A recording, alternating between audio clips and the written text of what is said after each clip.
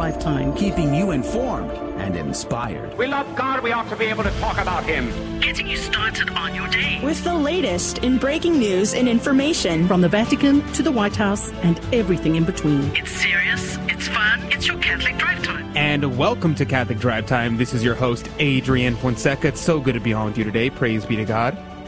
Yes, today is Friday, August 4th, 2023.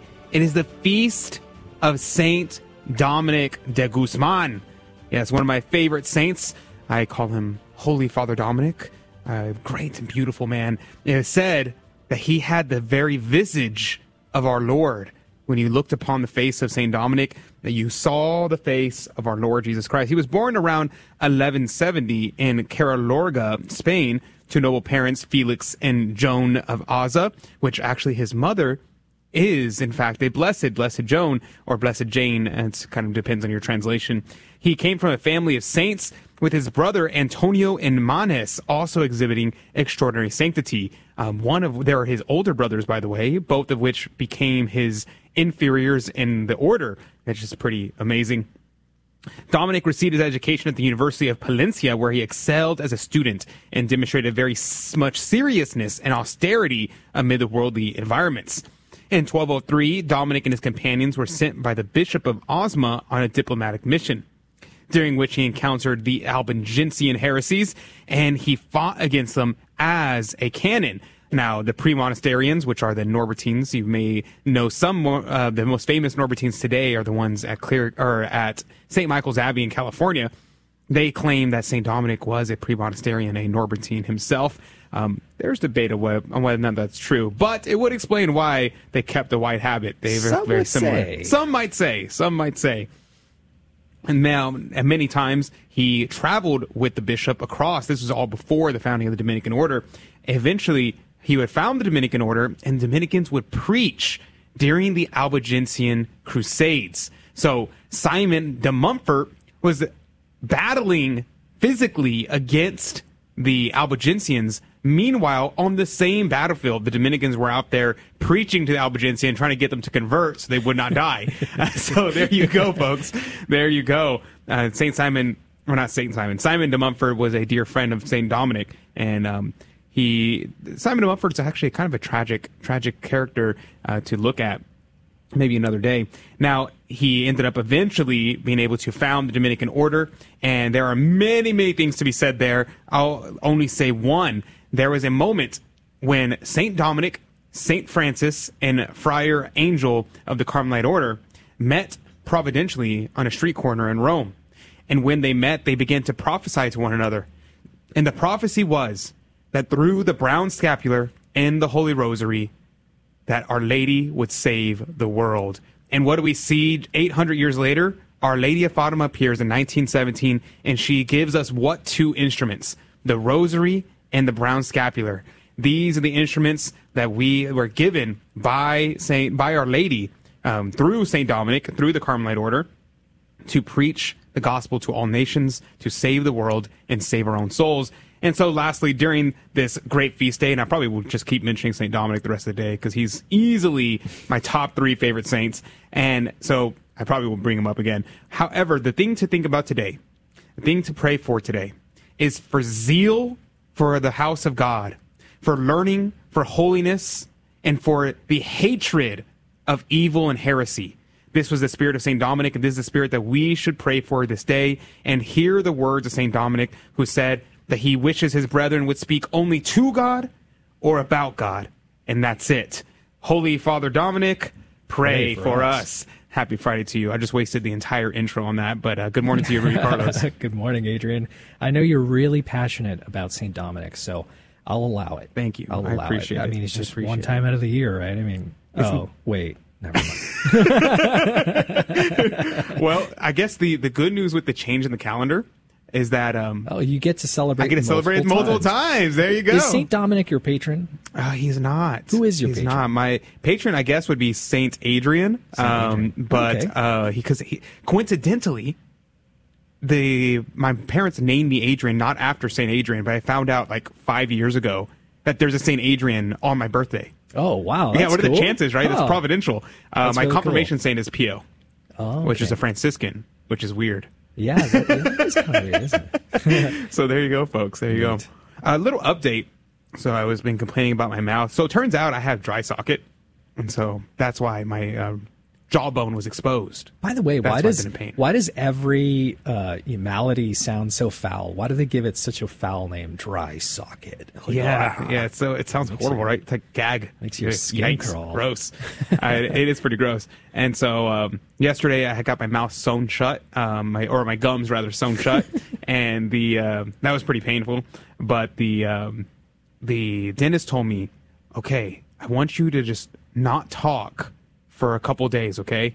I was like, no. Well, I was like, well, and when I told him, I was like, I got to actually do a radio show, and I have to do that in the morning for 2 hours, and he's like, oh, well, can you actually get a puppet and be a ventriloquist? So he was like, well, otherwise, you? just don't talk the rest of the day. Try not to talk too much on the weekend. You'll probably be okay, but now I know why you had got dry socket. So you're starting your silent retreat after the show today. All right. There you go. There you go, folks. All right.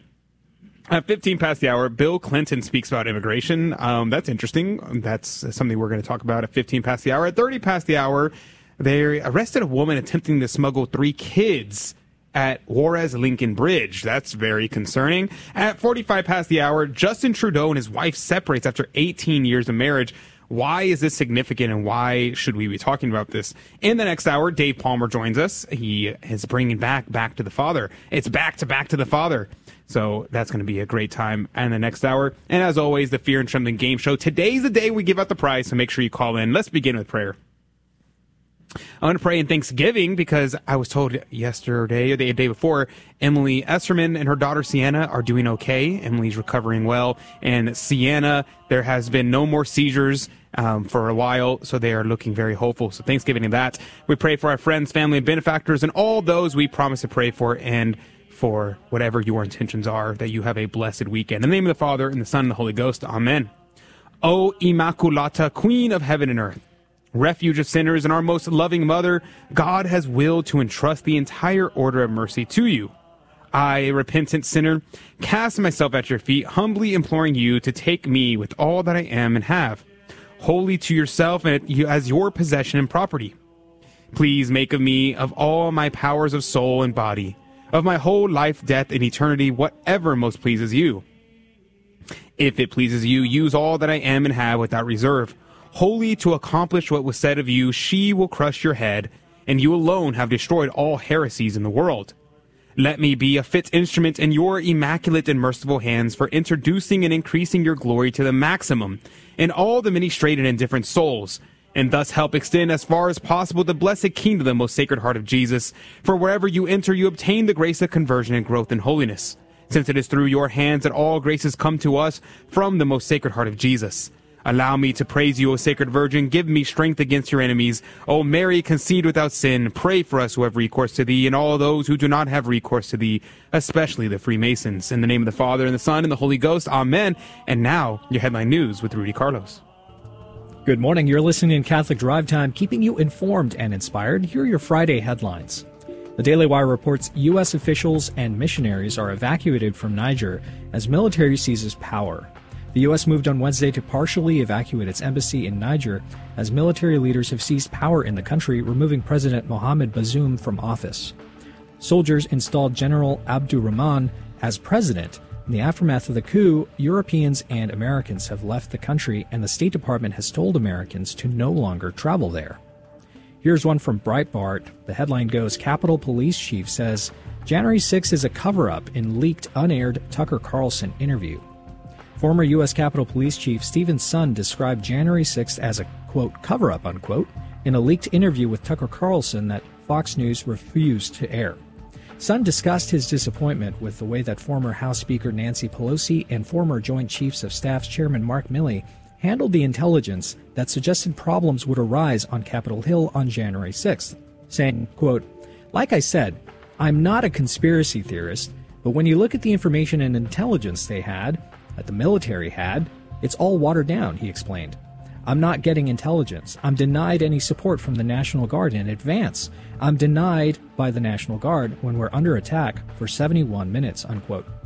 The National Catholic Register reports Generation Xers' church attendance drops to millennial levels, a survey suggests.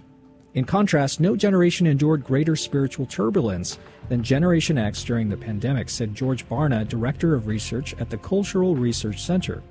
Among the biggest changes in their religious perspective were declines in believing God created humans, that he is the basis of truth, and that he is the omniscient and omnipotent ruler of the universe.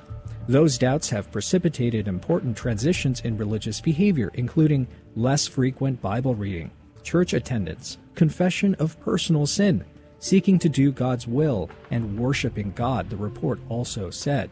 Keep them in your prayers. We have to retake the culture. Keep it also dialed on Catholic Drive Time for more headlines. Back to you, Adrian. The gospel of the day comes from Matthew chapter 13, verses 54 through 58.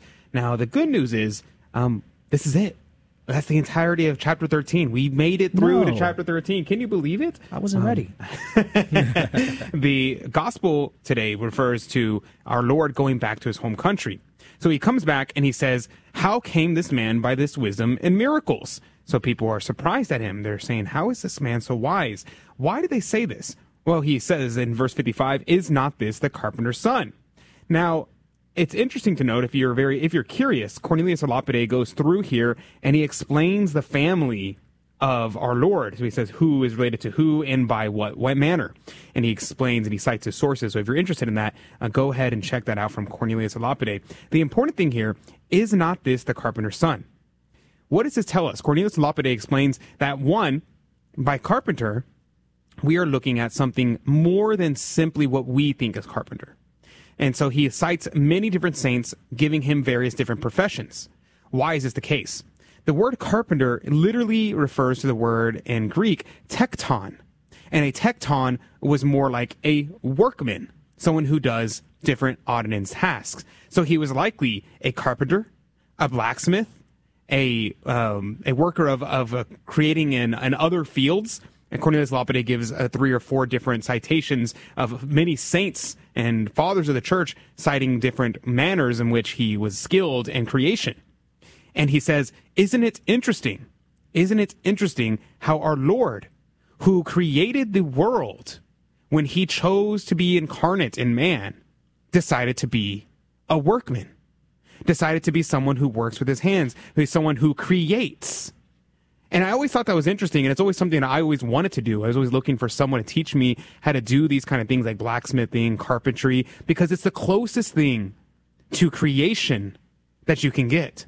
It's the closest thing to participating in God's creation ex nihilo, out of nothing, that you can get. A very beautiful thing. Now, before we go any further on that, which this is worthy of a whole conversation in and of itself, the last thing I want to say here is it says, and they were scandalized in his regard. But Jesus said to them, a prophet is not without honor save in his own country and in his own house. And he wrought not many miracles there because of their unbelief.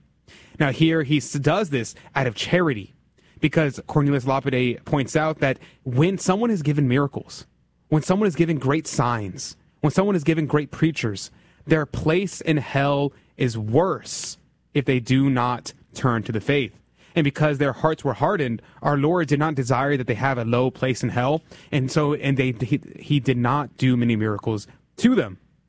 And this goes to show us that many people who say things like, if God just came in the sky and told me that he was real, I would believe. Well, would you? Would you believe? Our Lord, very clearly being omniscient, knows whether or not this would convince you. And you would probably say, oh no, I'm hallucinating. I ate something crazy yesterday. That would probably be your reaction. And a prophet is not welcome in his own home. This is a very common refrain. This is because people see you and they recognize, oh yeah, I knew him when he was flawed. I knew him when he was a kid. I knew him. Now, obviously, it doesn't apply to our Lord, who is a perfect child, but this goes for everyone else. They're like, how could this person, who I remember, Johnny, he threw a baseball through the window, and now he's trying to tell me how to be good? I ain't listening to that kid. This is not the attitude we should have. We should instead recognize people repent, people change, and recognize the truth for the truth, and error for error. We'll be right back right after this. Hey, Donnie, what are the 4 Gospels in the New Testament? Matthew, Mark, Luke, and John. And who baptized Jesus?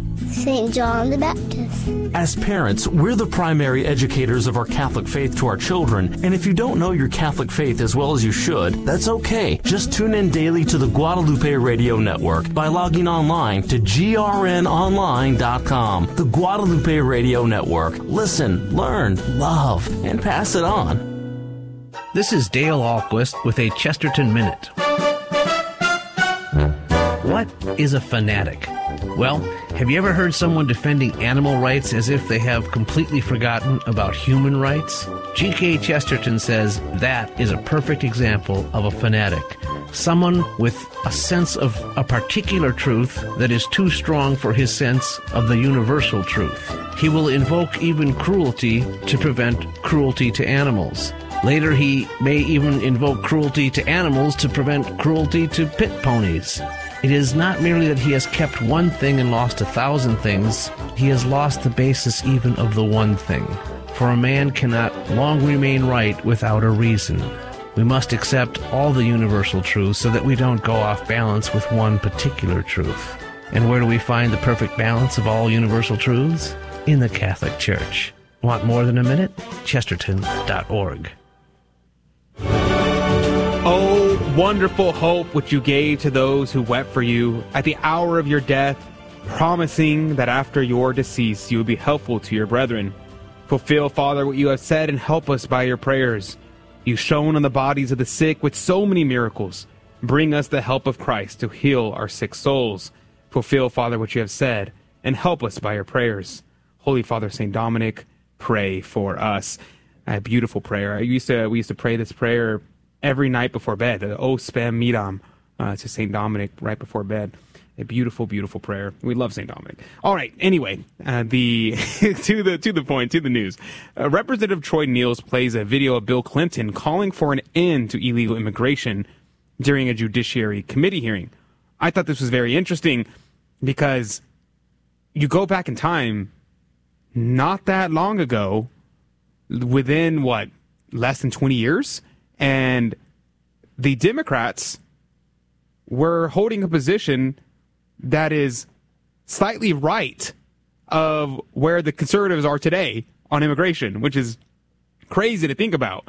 So I just find that very amusing. So I want to play that clip for you of the clip of what Bill Clinton had to say about about immigration. So let's play that clip.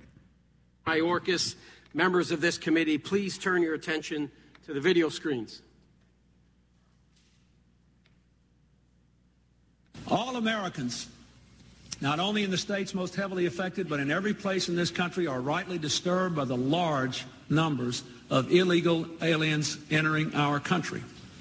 The jobs they hold might otherwise be held by citizens or legal immigrants. The public service they use impose burdens on our taxpayers.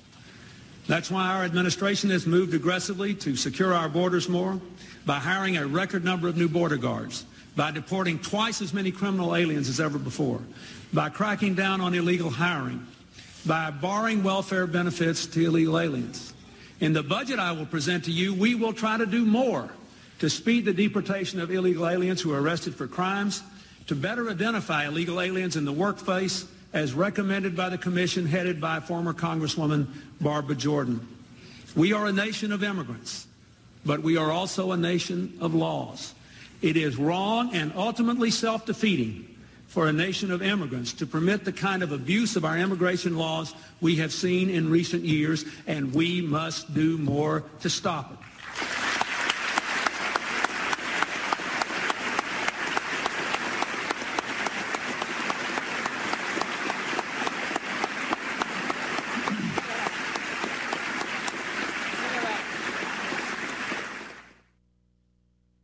Mr. Secretary, I can understand why you didn't stand with me and my colleagues and clap. You didn't want to clap at that because you and Joe Biden believe just the opposite of what President Clinton just said. You believe in open borders and complete chaos. Did you notice the bipartisan support in the chamber? as the video was played. Everybody was clapping in that chamber. If I were in Congress in 1995, I would have also stood. Because I wasn't, I stand here today. Other than President Donald J. Trump, the greatest president in my lifetime with the most safest and secure border, I believe President Clinton understood just how important border security is to our nation. But boy, oh boy, have times changed. 28 years later, the left has gone off the rails. They've gone completely nuts.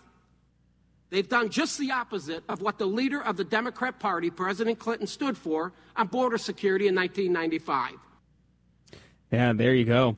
I think that was very interesting to hear, to see that in 1995, the position of the Democrat Party was so far to the right that they would have been like, if that came out, if a Democrat candidate came out saying that, they'd be labeled radical extremists, bigots. They'd be kicked out of the party.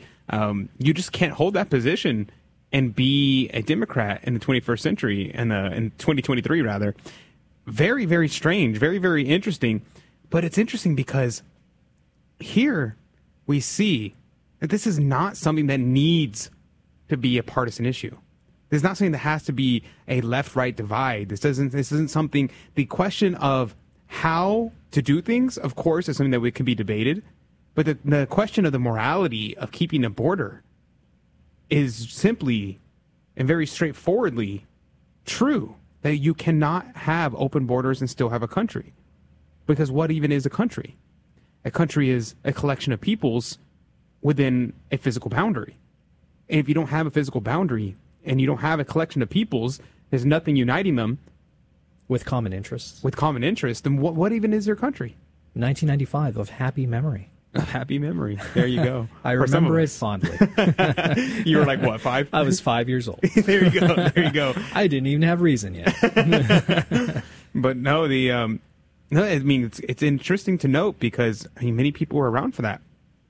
Many people were around for that, and they will remember this time, or they won't remember this time, rather. They will look back and they're going to say, whew, that was not that long ago, and yet now, like, what was your position? I'd be wondering. What was your position in 1995? And we were in 1995. What did you think about immigration, and what changed your mind? I'd be very curious. What made you change your mind and say, you know what, we should totally have just completely open borders, let everybody in? What shifted? It's kind of like the same idea. It's not as extreme, but it's very similar to the idea of the transgender movement, the gay rights movement.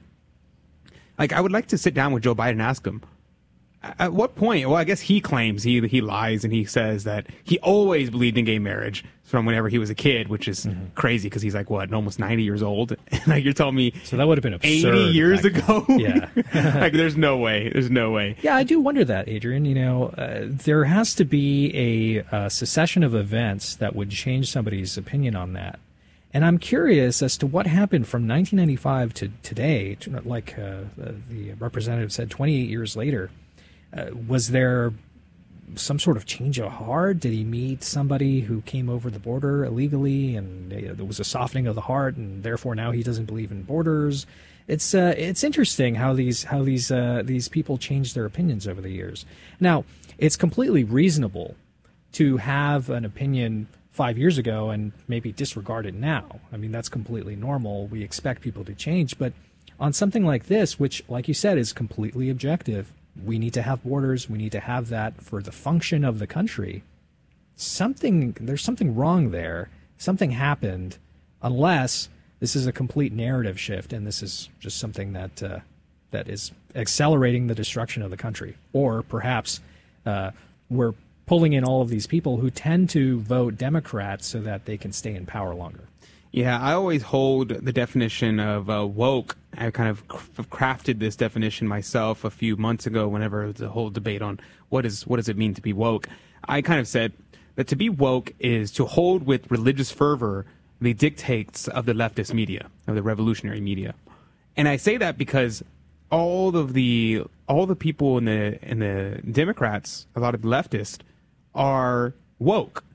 And so whenever the media who speaks for the left says something, they just say, oh, yeah, that's my position.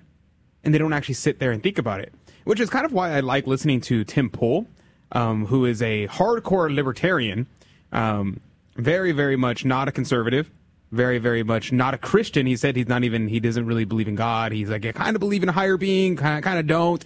But I like listening to him because he talks about, he's like, I voted for Hillary Clinton the first election. I voted for Donald Trump the second election.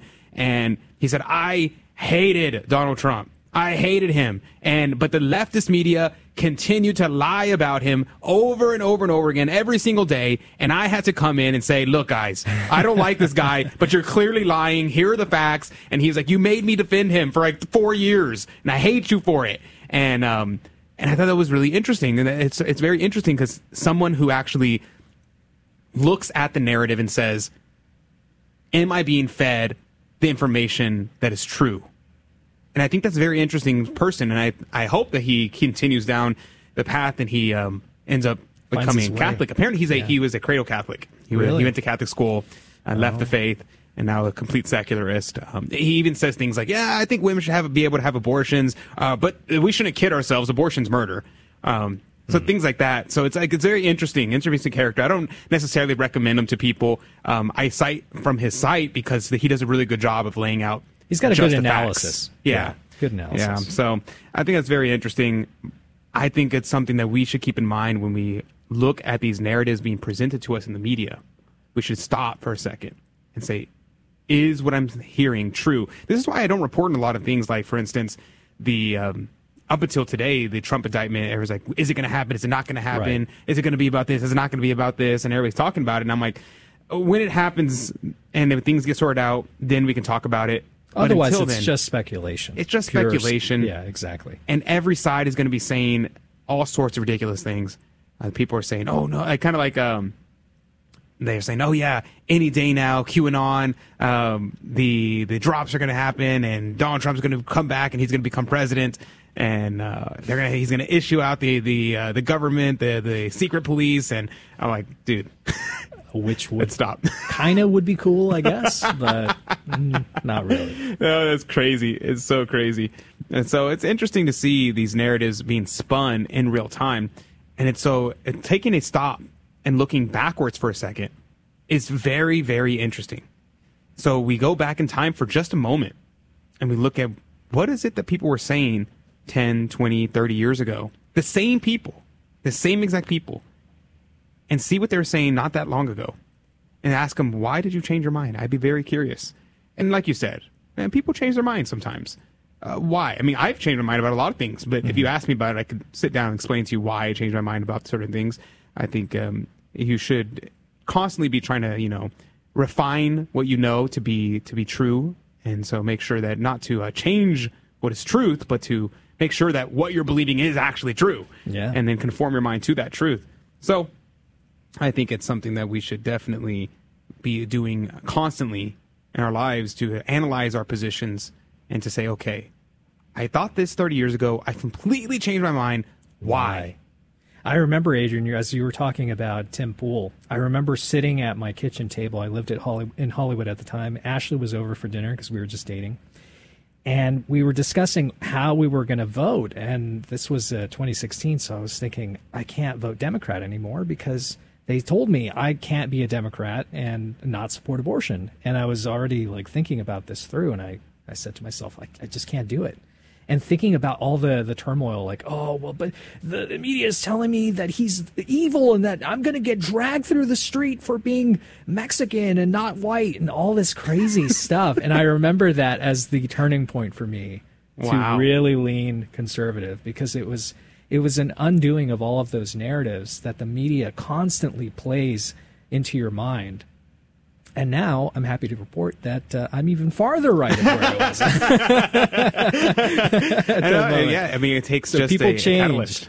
People change. People change, but you got to ask why, right? Yeah. You got to know, why did you change? Is it because it was true, or is it because you were following the woke agenda? You're following the latest thing. You're following. Perhaps you're being manipulated. Perhaps you're being manipulated by Adrian. By me. I am the narrative crafter. All right, we're going to go to a break. When we come back, I'm going to talk to you a little bit about the situation with speaking about the border. There is a woman that was arrested for trafficking 3 children across the border. So we'll talk about that when we come back in just one moment.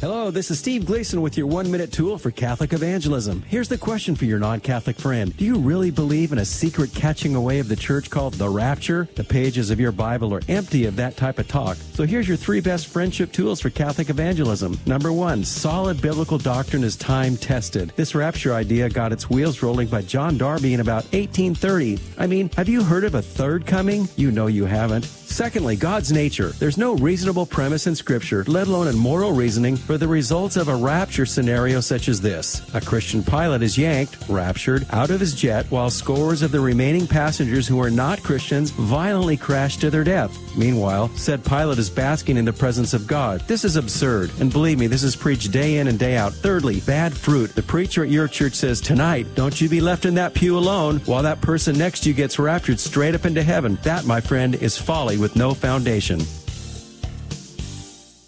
I don't know why I turned on my radio, because I've kept my radio off for years. And once I turned it on, I was absolutely hooked. I love the shows with a Catholic apologist. I love the shows with the sort of day-to-day psychologist, Greg and Lisa Popchak. I love hearing not just of other people's problems who call in, but I love getting the Catholic take on how to deal with day-to-day reality. The Guadalupe Radio Network, radio for your soul. Welcome back to Catholic Drive Time, keeping you informed and inspired. I'm Rudy Carlos, and here are more breaking news and headlines for you. This one is from the Epic Times. The headline is, 2 U.S. Navy sailors are arrested and accused of spying for China. A really concerning story here. Wei Jinchao, who also goes by Patrick Wei, was indicted for conspiracy to send national defense information to a Chinese intelligence officer and arrested on August 2nd after reporting to work at Naval Base San Diego, home port of the Pacific Fleet. The 22-year-old worked as an active duty sailor on the amphibious assault ship the USS Essex. He was communicating with a Chinese intelligence officer who tasked him with transmitting photos, videos, and documents concerning the U.S. Navy ships and their systems. In compensation, the Chinese officer paid him thousands of dollars, according to authorities. Arrested on the same day was Thomas Zhao Wensheng of California's Monterey Park from a federal grand jury charged with taking bribes in exchange for photos, videos, and other information to a Chinese intelligence officer over a nearly 2-year span. Mr. Zhao faces up to 20 years in prison if he's convicted. He pocketed about $14,000 for his actions, according to U.S. officials.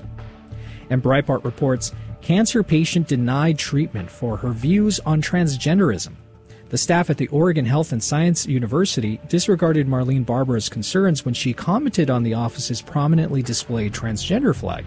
Marlene was receiving cancer care at this facility. After she had a disagreement over the phone with a staff member, the clinic dropped her as a patient, informing her in an email saying, quote, effective immediately, you are discharged from receiving medical care at the Richmond Family Medicine Clinic. This action is being taken because of your ongoing disrespectful and hurtful remarks about our LGBTQ community and staff, adding that she was also banned from all other clinics associated with the university. Those were all of your headlines this morning. May God bless all of your holy efforts today. Have a great weekend. Thank you, Rudy, for keeping us up to date. Now, this story here, we're sticking on the immigration story because this is really sad. This is really sad, and it's heartbreaking. And these stories have to be highlighted because the tactic, so my preference for things, generally speaking, is to use argumentation via logic. And so say, okay, what is the objectively correct answer? But that doesn't really work for a lot of people. A lot of people are swayed by their emotions. They're swayed by stories that they're told.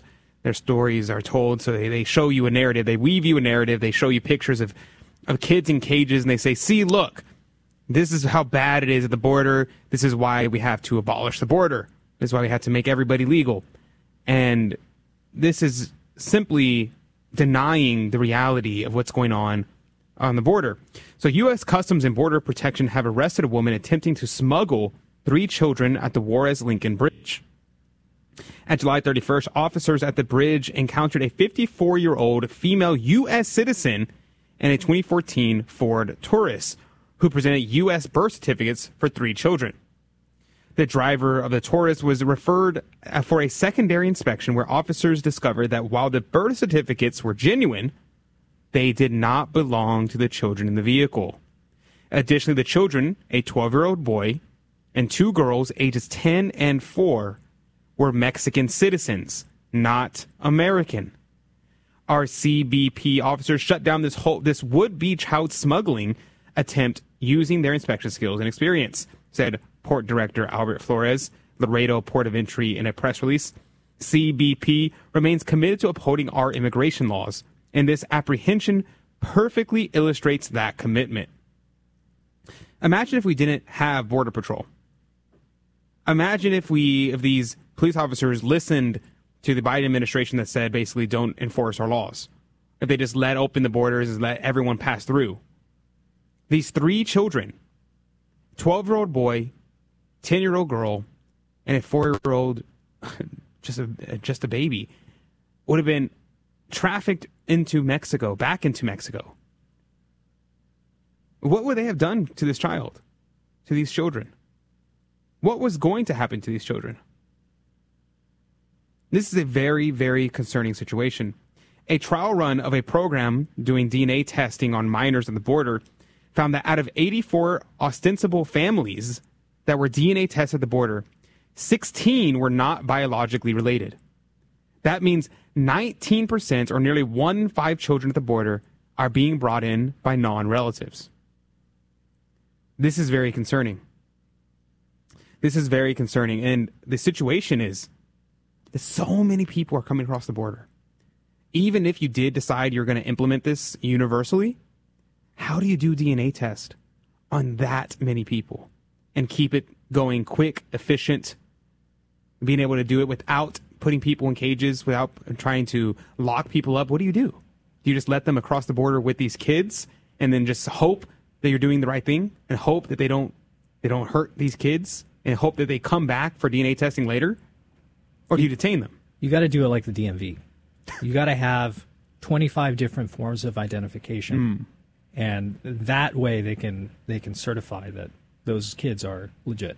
Well, you should. But all jokes aside, I mean, seriously, this is kind of, I mean, it's kind of an obvious question that you're asking, right? Like, well, how do we keep this going? The answer is you can't. There's not a way for you to continue to do this and do a DNA test for every single person that comes over. It's just not feasible. So the only solution is to tighten down the border to a point where we're not accepting as many people coming in.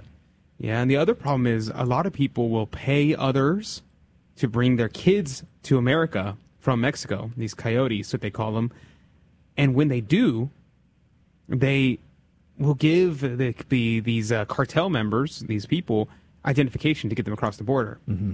The problem is that when they do this, there is many cases. I don't want to give a number to it because I don't know statistically what that would be, but there are many cases that we know for a fact happen where they take the money of the parents, they take all the information, and then they traffic the kids instead.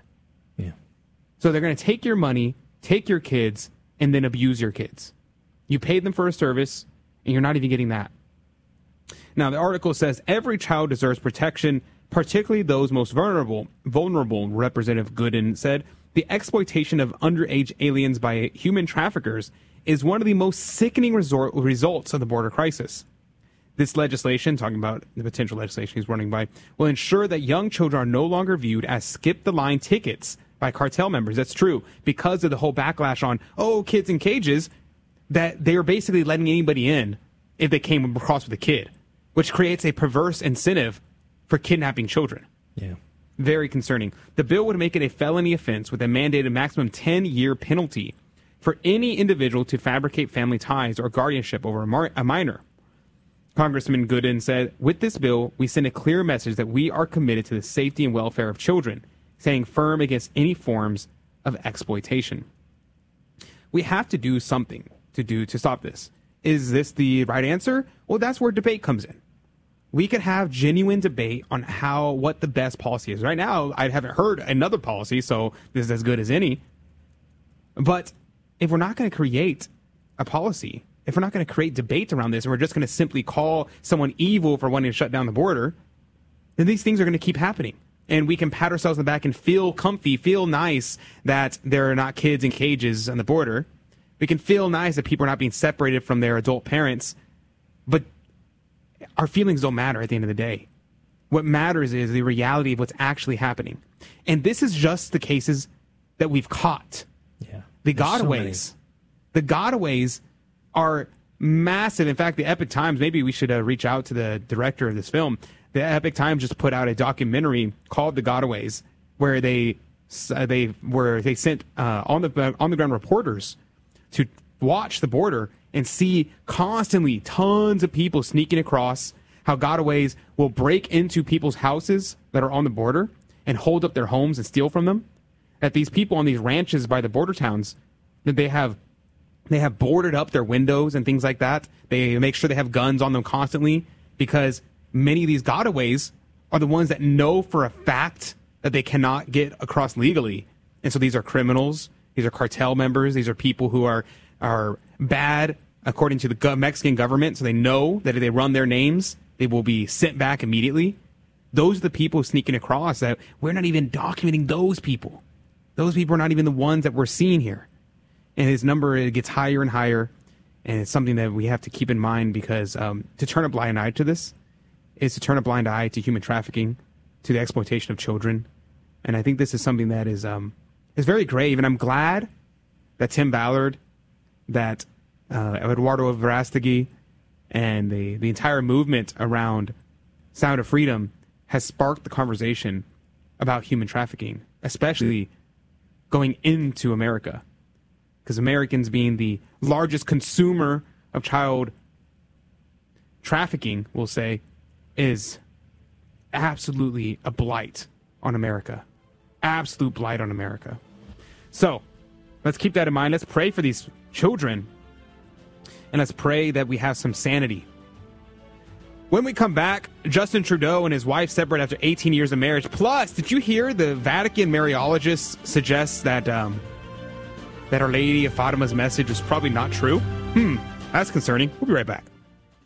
Hello, this is Steve Gleason with your 1-minute tool for Catholic evangelism. Here's the question for your non-Catholic friend. Haven't you honestly wondered, why do all the different denominations break away from each other? Timeline: 1500s, Luther breaks from the Catholic Church. 16th century, John Knox is influenced by Calvin and breaks from Luther, thus the Presbyterians. 17th century, John Smith then breaks away and starts the Baptist. 18th century, Wesley breaks and starts the Methodist. Even crazier are all the scores of non-denominational individuals who break from each other, generally due to cosmic ego and, quote, a new revelation. Well, here's the 3 best friendship tools for Catholic evangelism. Number 1, the Bible. Judges 21 says, quote, in those days there was no king in Israel. Every man did that which is right in his own eyes. Secondly, physics. Once the dam breaks, water goes where it will. Luther broke canon law 331, which says about the Pope, by virtue of his office, he possesses supreme, full, immediate, and universal ordinary power in the church. And thirdly, my take. Gifted theologians can be just like my 4th grade friend who said, I'm taking my bat and ball and going home. Hey, Donnie, who was the first pope to whom Jesus said, you are the rock upon which I will build my church? St. Peter. And who is the current pope? Pope Francis. As parents, we're the primary educators of our Catholic faith to our children. And if you don't know your Catholic faith as well as you should, that's okay. Just tune in daily to the Guadalupe Radio Network by logging online to grnonline.com. The Guadalupe Radio Network. Listen, learn, love, and pass it on. O light of the church, teacher of truth, rose of patience, ivory of chastity, you freely poured forth the wisdom, the waters of wisdom. Preacher of grace, unite us with the blessed. Alleluia. Holy Father St. Dominic, pray for us. Now, St. Dominic's feast day being today, it's interesting that this story came across my mind. Is that thanks to Anthony Stein with Return to Tradition, he was talking about this, which was interesting because this article is from May 19, 2023. Somehow I missed this article. What does this article say? The Vatican Mariologists suggest apparitions about God's punishment are false, despite past approval. The president of Rome's Pontifical Marian Academy appeared to implicitly reject the authenticity of apparitions such as those of Our Lady of Fatima in comments labeled as contrary to divine revelation. St. Dominic, St. Vincent Ferrer, when he gave his sermon for the Feast of St. Dominic, and that was 600 years ago, he talked about how during the time of St. Dominic, and St. Vincent Ferrer, for if you don't know, was an amazing mystic and miracle worker. He would converse with Our Lady. He had many visions. He had many opportunities to do miracles like raising the dead. He was known as the angel of the apocalypse. That they said that if he did not go around the world and preach the gospel to the whole world, that God would come and destroy the world. And when everybody doubted him and said, there's no way that's true, that you're crazy, he confirmed what he said by there was a dead woman being brought by in a casket, and he commanded the dead to rise and tell them who he was. The woman gets out of the casket and tells everyone, he is the angel of the apocalypse. She gets back in the casket and dies. So this is the man who we're talking about. And he said during the time of St. Dominic, it would have been that the end of the world came if it wasn't for the salt of the earth that was St. Dominic. That St. Dominic and his Dominican order that he created became the salt of the earth. And the salt of the earth, what does salt do? Salt preserves.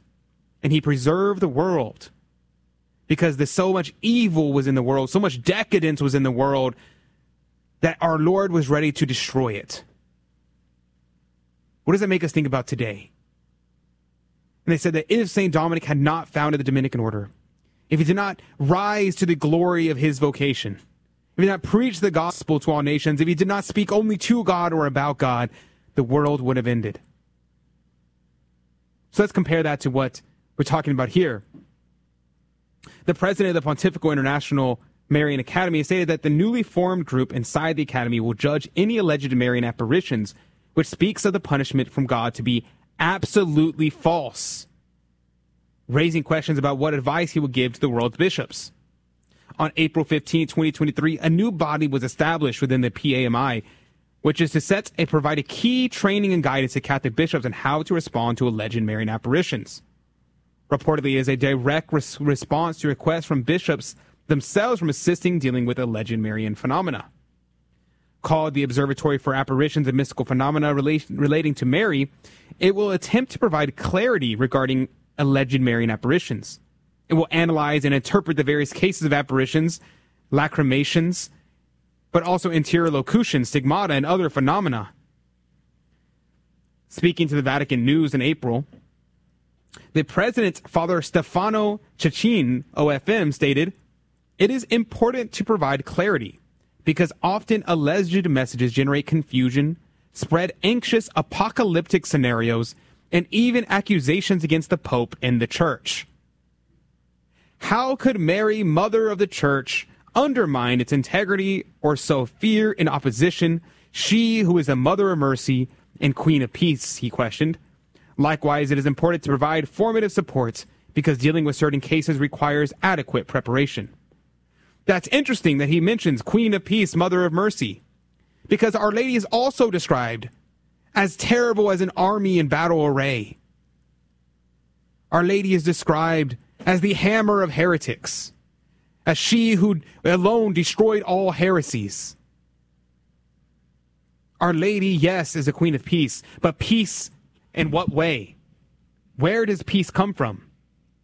Peace does not come from nobody talking about bad things. The peace does not come from giving up the fight. No, instead, peace comes through Christ.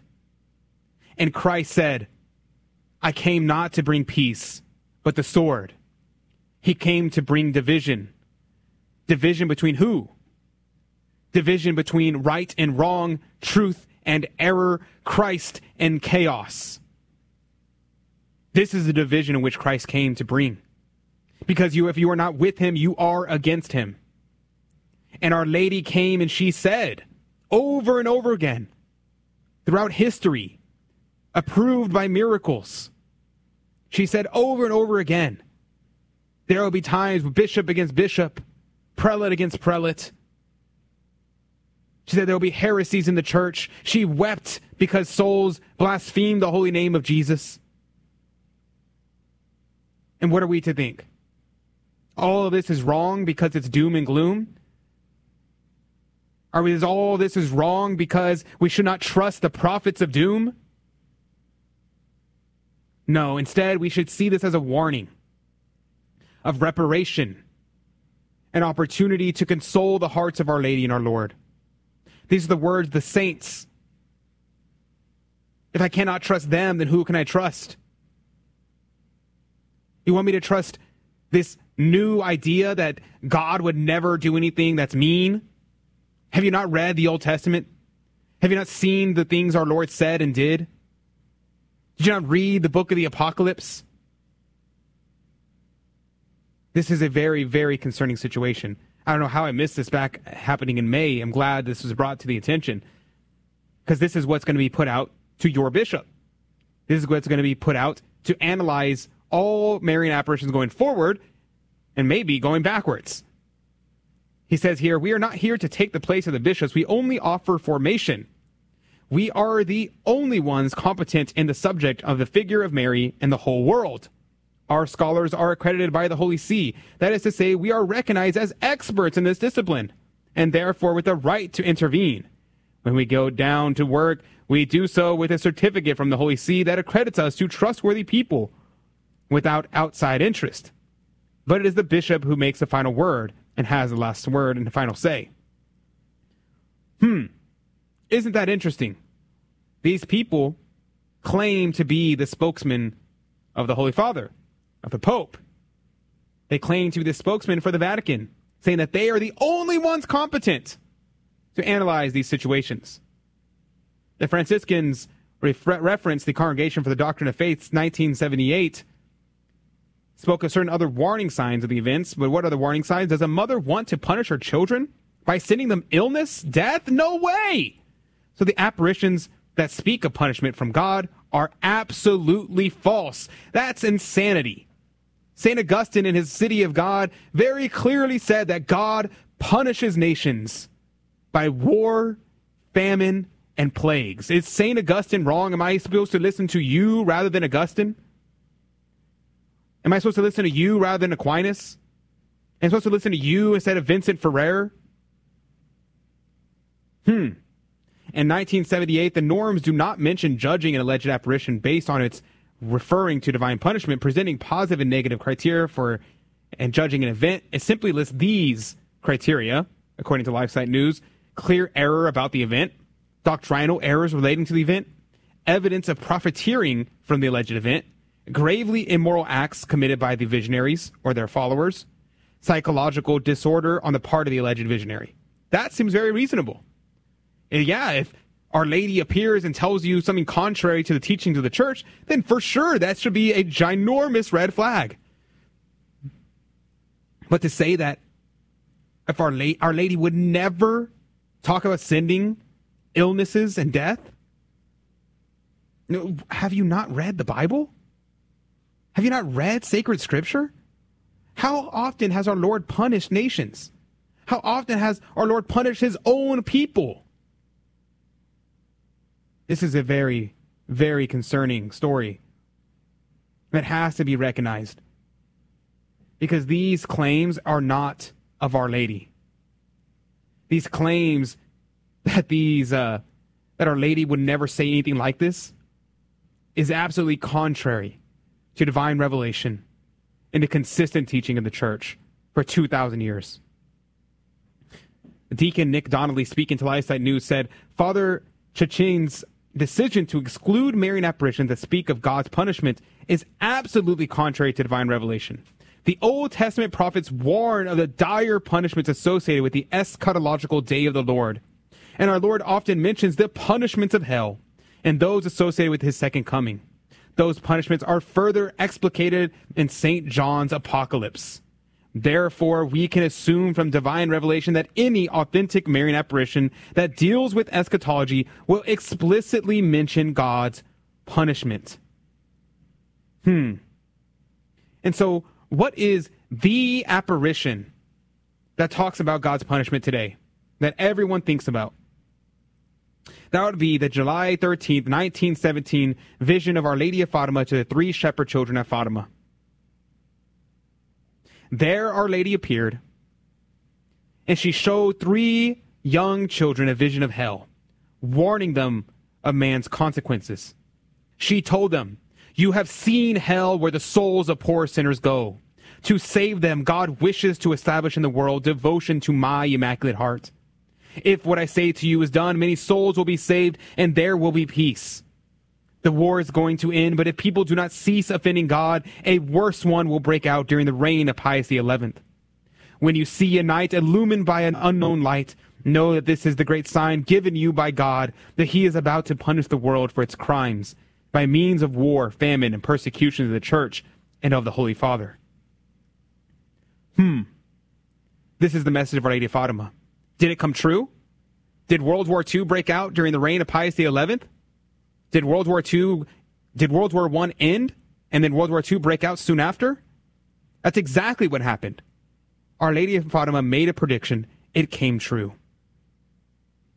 And what did she request of us? Did she say, donate money to this cause? Did she say, make yourself rich? She said, pray the rosary every day. Wear the brown scapular. Make the first 5 Saturdays. Reparation, reparation, reparation. These were the message of Our Lady of Fatima.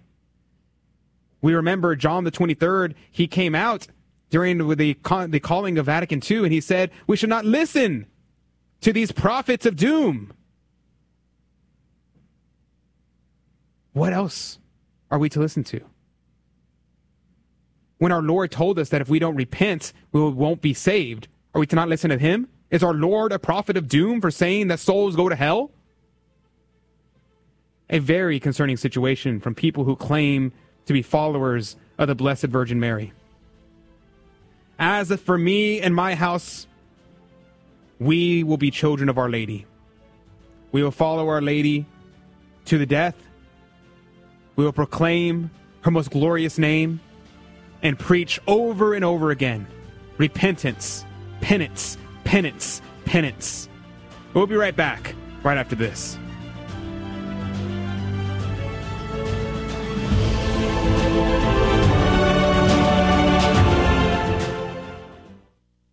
We all know children have a natural innocence and a sense of wonder. Yet our world is full of distractions that can pull families in the wrong direction. But with the help of God and a church family, your children can grow in the security of faith, hope, and love. Weekly Mass provides that critical faith foundation needed in life. So if your family hasn't been to Mass in a while, we'd like to invite you home. Discover more at CatholicsComeHome.org. Hello, this is Steve Gleason with your 1-minute tool for Catholic evangelism. Here's the question for your non-Catholic friend. Is the Bible sufficient to answer all questions about Christian living and church life? Well, the answer is definitively no. There isn't agreement on scores of doctrinal issues, such as the effects of baptism, who can receive communion, once saved, always saved, abortion, or how about eligibility for marriage after divorce. So here's your 3 best friendship tools for Catholic evangelism. Number 1, fruit analysis. Luther, Calvin, and Zwingli, who are the fathers of non-Catholic Christianity, did not rid the unbiblical practices they despised, but instead turned out to be the progenitors of some 50 denominations and scores of divergent beliefs. Secondly, natural reason. Well, if the Bible alone is supposed to clarify all beliefs, the very fact that such division prevails is actually proof that an arbiter of doctrine is desperately needed. And thirdly, the golden twins. Sacred scripture and sacred tradition will always prevail as the foundation of all Christian truth, doctrines, and beliefs. Remember, identical twins come from one egg. I actually was gone from the Catholic Church for 35 years. I want to get to heaven. I don't know if I will. I mean, I worry about it. But I not only want to get to heaven at the moment of my death, I want to find as much heaven as possible here on earth. So I need help. I don't know why I turned on my radio, because I've kept my radio off for years. And once I turned it on, I was absolutely hooked. The Guadalupe Radio Network, radio for your soul. Celebrating the culture of life. This is the Guadalupe Radio Network, radio for your soul.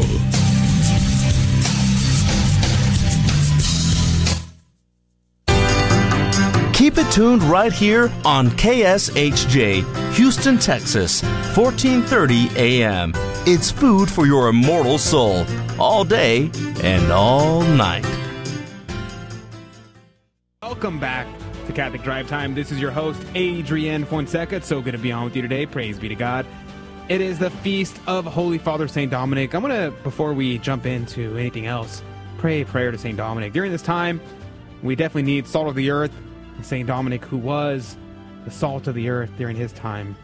It's always good to pray to him, especially on his feast day, asking for renewed fervor in his order and in the whole world. Let's pray. In the name of the Father, Son, and the Holy Ghost. Amen.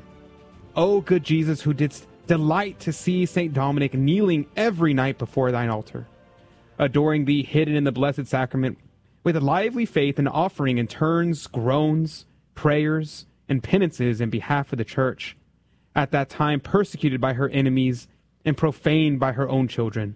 Defend this thy spouse through the intercession of St. Dominic from the insults, plots of the infernal enemy of mankind. Pray for us, St. Dominic, that we may be made worthy of the promises of Christ. Let us pray, grant, we beseech the Almighty God, that we who are weighed down by the burdens of our sins may be raised up by the patronage of blessed Dominic, thy confessor, through Christ our Lord. Amen. In the name of the Father, and the Son, and the Holy Ghost. Amen.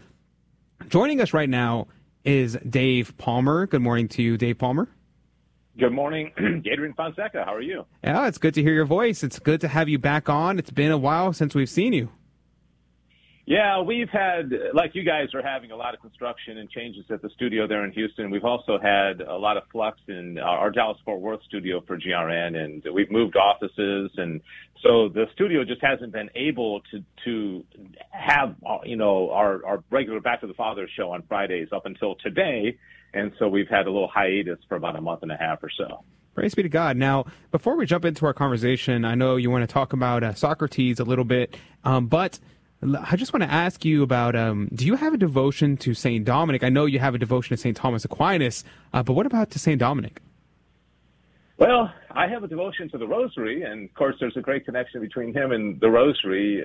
But I got to admit, as far as him, a devotion to him and praying for his intercession and kind of knowing a lot about him and his life, I got to say I don't really have that, unfortunately. Well, here is my pitch to you to create a devotion to St. Dominic. It'll help you be a better Thomist, I would say, because St. Thomas Aquinas was a great devotee to St. Dominic. And I believe it was, in fact, St. Dominic who said that, who coined the phrase that the Dominicans would be nailed to the wood of their desk. And I think that's a very beautiful, beautiful idea. There's a very active lay Dominican group here in North Texas, and I'm friends with a lot of them, and I've spoken and I've been to some of their meetings, but I've never actually, become a lay Dominican. But I could definitely foresee that in my future. Well, there you go. There you go. Let's pray for Dave Palmer that he fosters a great love for Holy Father Dominic. Now, Dave, you're talking about Socrates. What's the plan for Back to the Father today? Yeah, actually, we're going to switch gears a little bit today. Are you familiar with the Sophists? Yes, very much so. Very popular right now.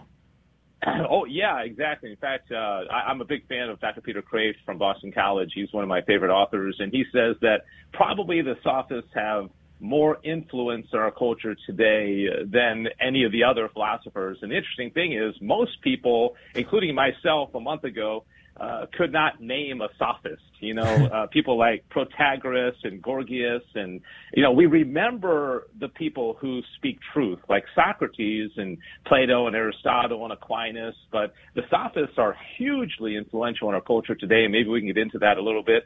But I also think that they are the ones who were the catalyst for people like Socrates, because what they taught was so ridiculous, kind of like what's being taught today, that it ushered in a counter-philosophical response from people like Socrates and Plato and Aristotle. And so ultimately, I think they served a good purpose. Dave, I got to admit, I'm not really well versed in philosophy, but you kind of gave us a little hint there, and I have a hint as well, because surely you probably have listened to somebody say, "Well, that is just like the most sophistic thing I've ever heard. It's absurd. So can you tell us a little bit more about what they believed? Yeah, they'll say that's a very philosophical argument, or it's sophistry. You've heard of that. Yeah.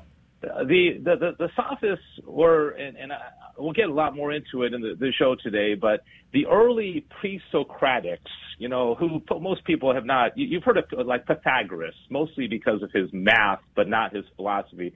Pythagoras was a pre-Socratic, a guy, people like Thales of Miletus and Anaximander and Anaxagoras, and these pre-Socratics were known for kind of their cosmology, like looking at the world and trying to make sense of it and realizing that the world does make sense. And so they came to the conclusion that if the world makes sense and the world is ordered, there must be a corresponding moral order that goes along with it. Okay, so that's the background. And then along come the sophists, and basically they say, we disagree. We don't think there's order. We don't think there's objective truth. We think there's two good sides to every argument. Pythagoras famously said, man is the measure of all things. Okay, so he was a relativist. He's like, anything that comes to you as a disagreement, it's what you think. It's what in your mind, not objective truth. Okay, does that sound familiar? Gorgias said, there's no truth. And even if there was, we couldn't come to know it. And even if we could come to know it, we couldn't communicate it. So they're classic relativists, classic, we cannot know the truth. And like I said a moment ago, they were the ones that Socrates, if you read like Plato's dialogues, Socrates was constantly debating with the sophists. Now, it's interesting, Dave. I'm thinking while you were saying that, it's almost not correct to say that the sophists are philosophers, because you kind of look at the etymology of the words, right? And we would say Plato and Aristotle, Socrates were philosophers, and philosophy, philosophia, refers to lovers of wisdom, whereas the sophistia, which is the sophist, is possessors of wisdom. So it's interesting the claims that they make. The sophists claim to be, oh yeah, I have wisdom. I am the arbiter of wisdom. Whereas the philosopher is saying, oh, I don't know if I know, but I surely love it. I surely love the truth. I simply am searching out the truth. It's a very interesting little dichotomy. Have you thought about that? Yeah. Peter Crave talks about this. He says that philosophy is the great conversation. So I would somewhat disagree that I think everybody's a philosopher. If somebody says, we don't know if there's a man or a woman or there's no objective truth, they're seeking some kind of truth. Now, they're wrong, and it takes other people to step in and say, no, you're wrong. But I think what we're lacking today is just a good dialogue. I mean, that was the Socratic method. I mean, Socrates was famous for just digging and pushing and asking questions until we get to the truth. And I often refer to that, Matt Walsh movie, What is a Woman? He would have never had to put that movie out, because it's really, when you think about it, it's a ridiculous premise to even ask that question. But the only reason he had to make that movie, and the reason why it was so popular, is because of sophistry. And the sophists, by the way, were known for their eloquence. Okay, they even said that. They want to be able to persuade people with smooth words and a good command of the language. And so again, it's so prevalent today. It's what we're seeing today, and I think my opinion is the sophistry of today is going to usher in a great age of philosophy, and of course, to follow will be theology as well. Yeah, that's a great point. I mean, you think about that, right? It is said that the sophist brought in this idea, this Greek Renaissance, by the reaction to it. So it's interesting to think about what that looks like today. And so, who would you identify today as the sophists that are acting, that are in the public sphere? I mean, take your pick. I mean, the good thing, and again, I keep quoting Dr. Peter Kraft, is that most of the philosophers of the last 100 years or so, most people don't even know their name. You know, we did a program a month or so ago about Jacques Derrida, right? The deconstructionism. Okay, there's this analytic philosophy. Guys like Bertrand Russell, who was, you know, a popular philosopher of 100 years ago or so, and Ludwig Wittgenstein, who actually was kind of a mixed bag. A.J. Ayers, and again, Michel Foucault. And so again, most listeners are like scratching their head. You know, I don't know if I've heard Jean-Paul Sartre. You know, is a little bit more famous, who died back in 1980, and he was a famous existentialist. But I think every single person I just mentioned was an atheist. A lot of this bad philosophy, this sophistry, this lack of even a realization that there is an objective truth and there's an order in the cosmos, and that cosmos order relates to a ethical and moral order. When you throw that out, philosophy just goes haywire. The train goes off the track, and that's what we've seen the last 100 years in philosophy. Now, what about St. Thomas's role in all of this? That's a great question, and that's really the thing that I am most interested in. Is if you look at the whole history of philosophy and you take the good and you try to throw out the bad, what you have, in my opinion, and opinion of a lot of Christian philosophers, is that Aquinas created a synthesis of both, our theological truths principally, and what has been passed down by Scripture and the Holy Catholic Church, and then all the good stuff that came from the age of antiquity, from Socrates and Plato and Aristotle and some of the Stoics.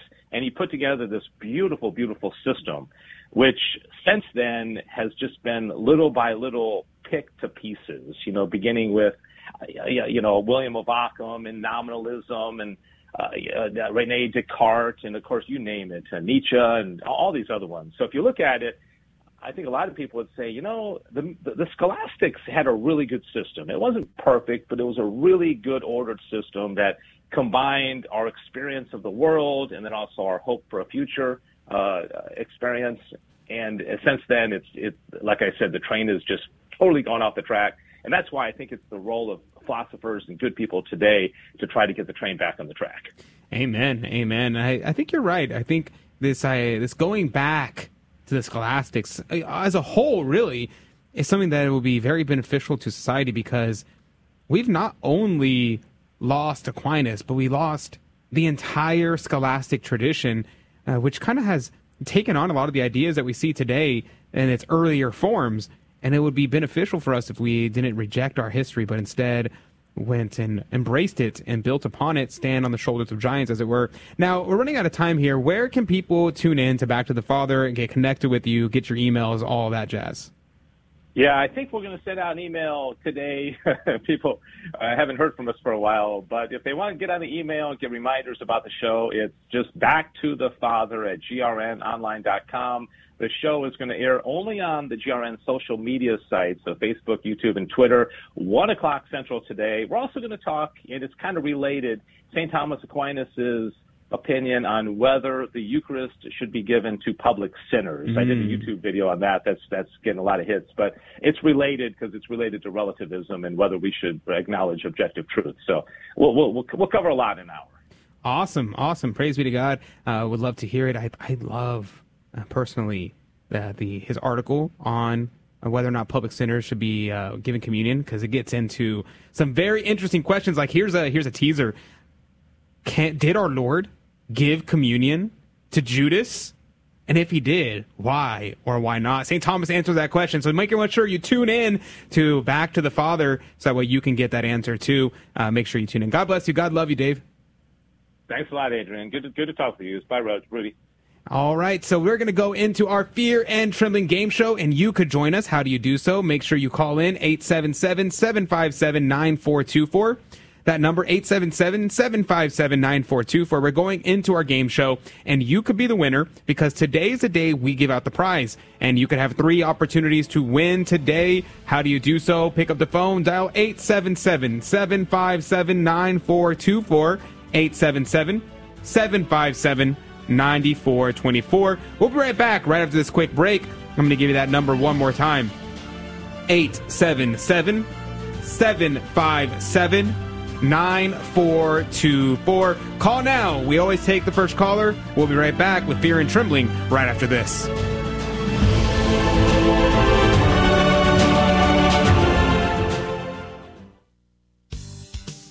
Hello, this is Steve Gleason with your 1-minute tool for Catholic evangelism. Here's the question for your non-Catholic friend. In your view, was the Virgin Mary simply an obedient woman who willingly gave biological and maternal matter to Jesus and therefore has been given undue adoration? So here's your 3 best friendship tools for Catholic evangelism. Number 1, the Bible. The Virgin Mary is in the first book of the Bible, the last book of the Bible, all through the Gospels, and close to 15 other typologies throughout Scripture. Secondly, the Ark of the Covenant. It was the most revered object in the history of the children of Israel. That ark carried the presence of God. Well, goodness, the Virgin Mary did not just carry the presence of God, she carried God himself. Thirdly, something to think on. If God is a father, he is, and we are known as his children, we are, and the body of Christ are called brothers and sisters, they are, wouldn't God provide a mother for his church? He did. So here's an idea. Ask a wartime veteran who soldiers cry out for in a moment of fear. That's right, their mother. Mother Mary, pray for us. Ever feel like life's just too much? Maybe it's time for a change. God offers us relief and hope. So if you're feeling like you need more peace today, begin at CatholicsComeHome.com. I used to wonder if God really cared about me. Then I started praying and going to church. I realized that God in my life was the difference between occasionally being happy and finding lasting joy. If you're looking for something more, check out CatholicsComeHome.com.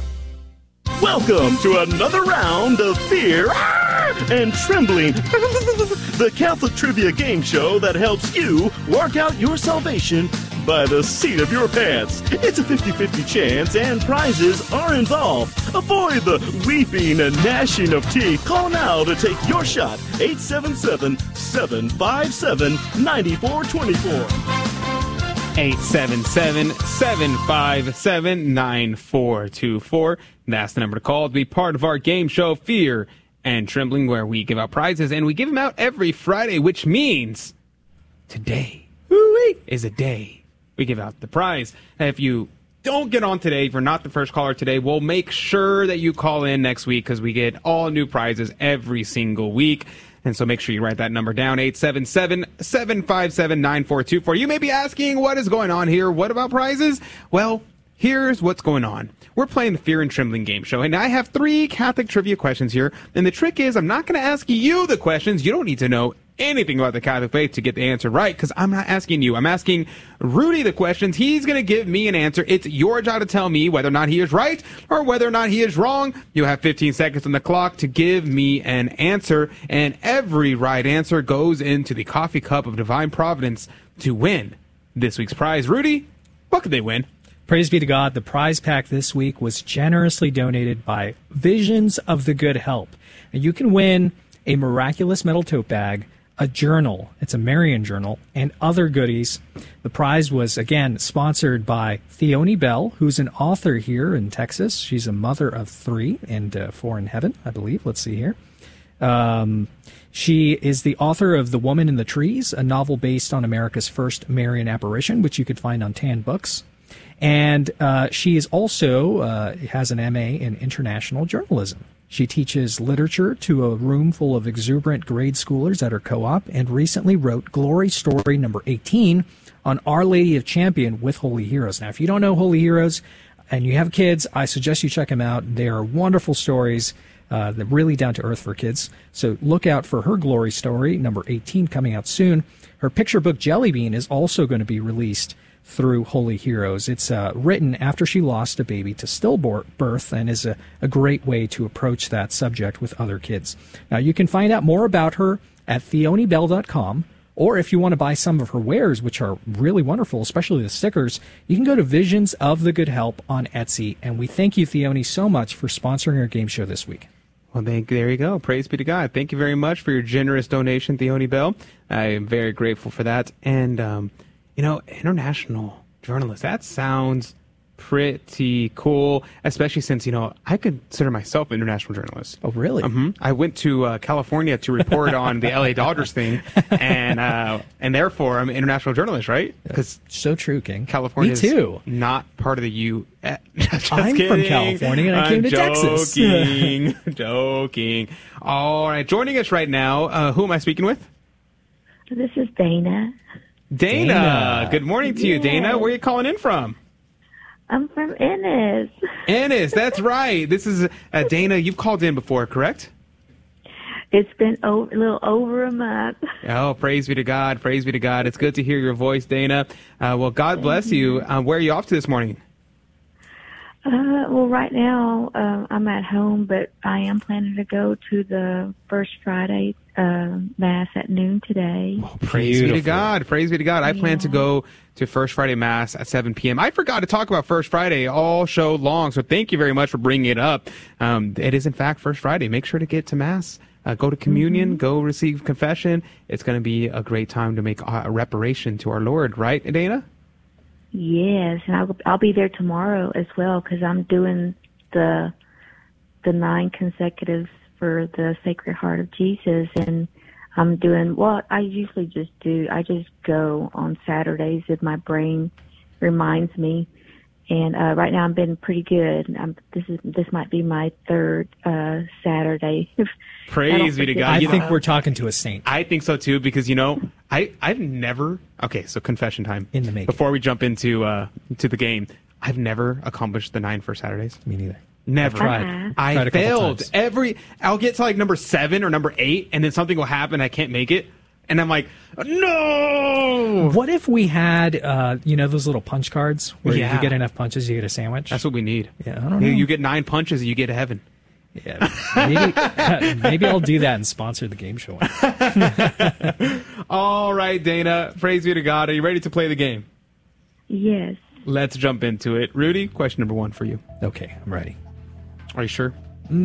Well, if you're not ready, I cannot tell a lie. If you're not ready, then we'll go into it later. Maybe tomorrow. All right. Yeah. Okay. Tomorrow's broadcast. The question on the board: what is the significance of the gospel statement that Jesus was born in Bethlehem? Okay, the significance. This is the ultimate punch to the gut moment here, which should have been to the Jews at the time. It links him to King David, and it fulfills the prophecies that said that the Messiah was going to come through the lineage of David. And they were like, nah, no. And so because of that, they missed out on Logos. You're trying to tell me... They missed out on the Word became flesh. You're trying to tell me that there is a link between Jesus and David. Believe it or not, the lineages in the Bible mean something. It's not just... like a memorial plaque that people think it is. That sounds fake. All right. Well, we're going to see if Dana believes this craziness, a link between David and Jesus. All right, Dana. 15 seconds on the clock. The question on the board is, what is the significance of the gospel statement that Jesus was born in Bethlehem? Rudy seems to think that it links him to King David and fulfills the prophecies relating to the coming Messiah. What say you, Dana? I'm gonna go with Rudy. She thinks you're right. Wow. She does Dana? think you're right. Well, we're going to find out whether or not that was a smart choice. It was, in fact, a smart choice to make. It's those infused graces from going to First Friday. I think that's what it was. First Saturdays. That's got to be what it is. For sure. So, King David, do you know where he was born? Bethlehem. He was born in Bethlehem. So, I think Dana's read her Bible. There. House of bread. So many little beautiful things in there. Isn't it so interesting to think God left Easter eggs in creation? Isn't that so strange? All right, Dana. Are you ready for question number 2? Yes. Let's jump into it.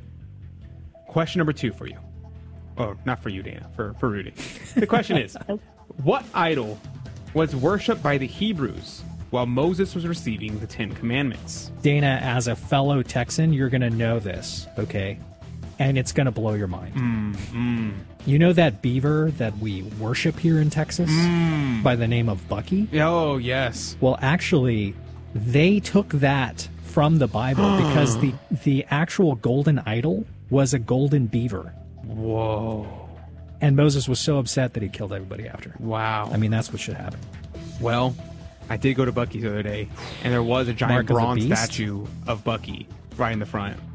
So yeah, I mean, you can't put gold out, because they would steal it. But bronze is close enough. Yeah. Wow. All right, Dana. 15 seconds on the clock. The question on the board is, what idol was worshipped by the Hebrews while Moses was receiving the 10 Commandments? Rudy seems to think it was the beaver. A golden beaver. Bucky himself. Whoa. Because they bucked the commandments? All right, Dana from Ennis, Texas. What say you? Is he right, or is he trying to trick you? He's tricking me. He's trying to trick you. Let's see if that is correct. It is, in fact, correct. The correct answer is, in fact, a golden calf. Not a golden golden beaver. But no, it's very good. Very good. That's a good answer. I'm sorry, Buc-ee's. Don't sue me. Right. Please, I was joking. Please sponsor me. All right, Dana. You've gotten 2 for 2 so far. Are you ready for question number 3? Yes.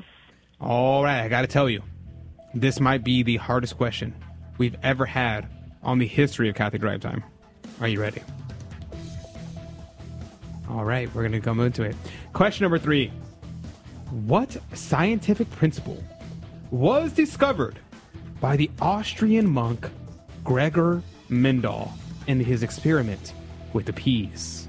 With peas? Not world peace. Just peas. Like peas. The ones that we eat. P-E-A-S. Peas. Okay. If I remember correctly from middle school when I was learning about this, he discovered heredity through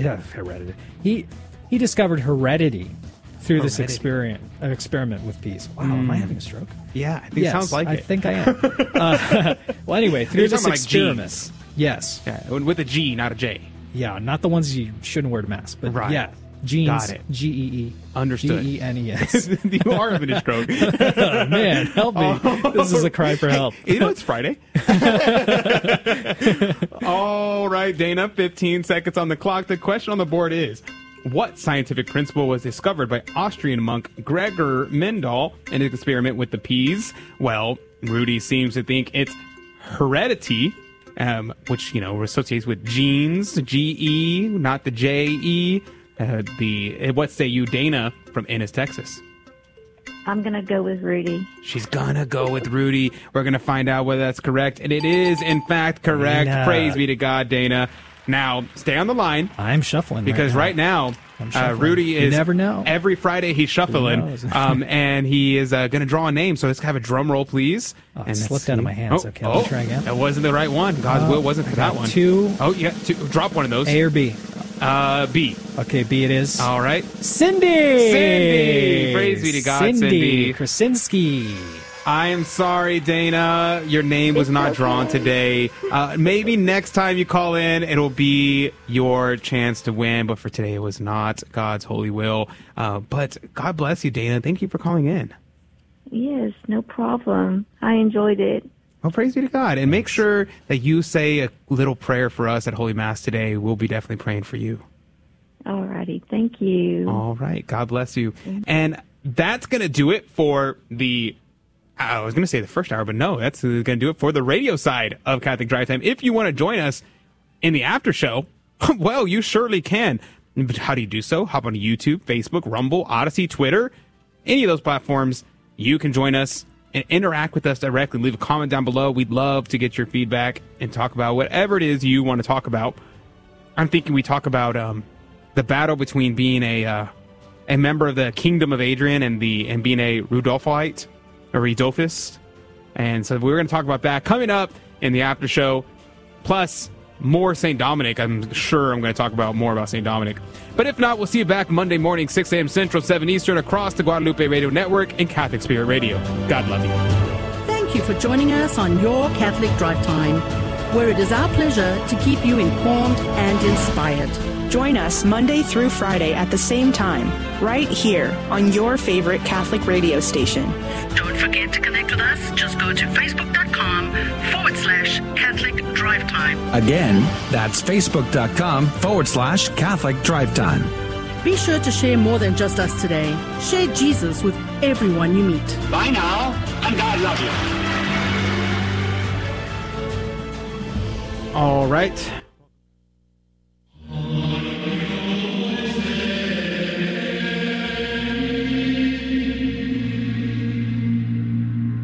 The Guadalupe Radio Network now brings you the Holy Sacrifice of the Mass from the chapel at Our Lady of Corpus Christi in Corpus Christi, Texas. Our Lady of Corpus Christi, home of the Soul community. For more info, go to salt.net or ourladyofcorpuschristi.org. Today we celebrate the memorial of St. John Vianney, patron of all priests. We offer this holy sacrifice of the Mass for all of our online viewers and all those listening to the Guadalupe Radio Network.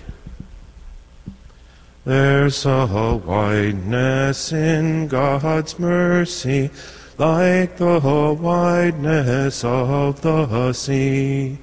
There's a kindness in His justice, which is more than liberty. There is plentiful redemption in the blood that has been shed. There is joy for all the members in the sorrows of the head. In the name of the Father, and the Son, and the Holy Spirit, the grace of our Lord Jesus Christ, the love of God, and the communion of the Holy Spirit be with you all. Let us acknowledge our sins and so prepare ourselves to celebrate the sacred mysteries. I confess to Almighty God and to you, my brothers and sisters, that I have greatly sinned in my thoughts and in my words, in what I have done and what I have failed to do, through my most grievous fault. Therefore I ask Blessed Mary, ever Virgin, all the angels and saints, and you, my brothers and sisters, to pray for me to the Lord our God. May Almighty God have mercy on us, forgive us our sins, and bring us to everlasting life. Kyrie eleison, Kyrie eleison, Christe eleison, Christe eleison, Kyrie eleison, Kyrie eleison. Let us pray.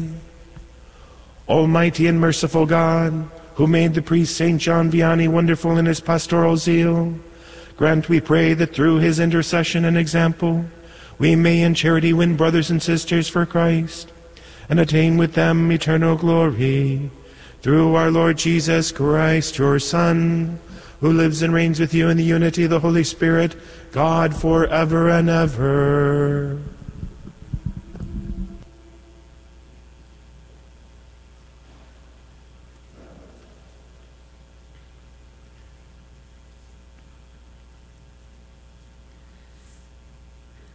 A reading from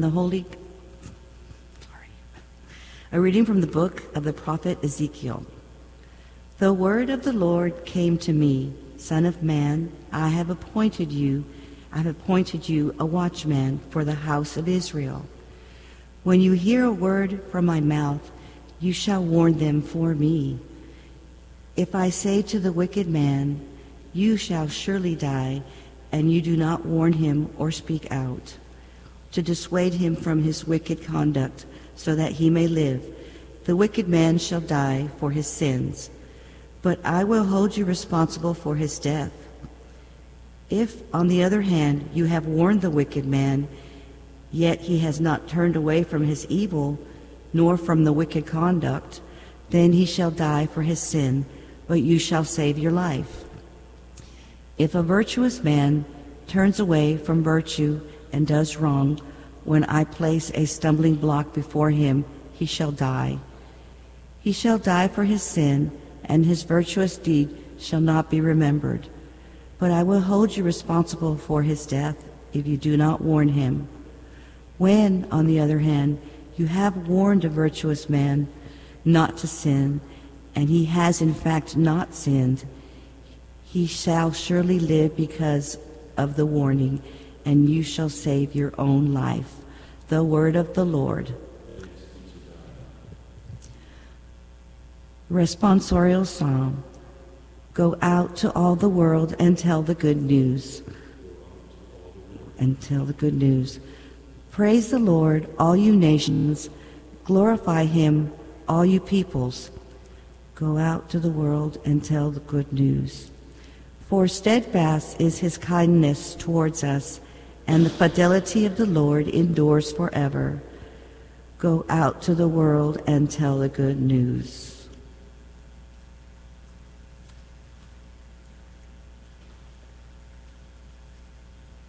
Alleluia, Alleluia, Alleluia,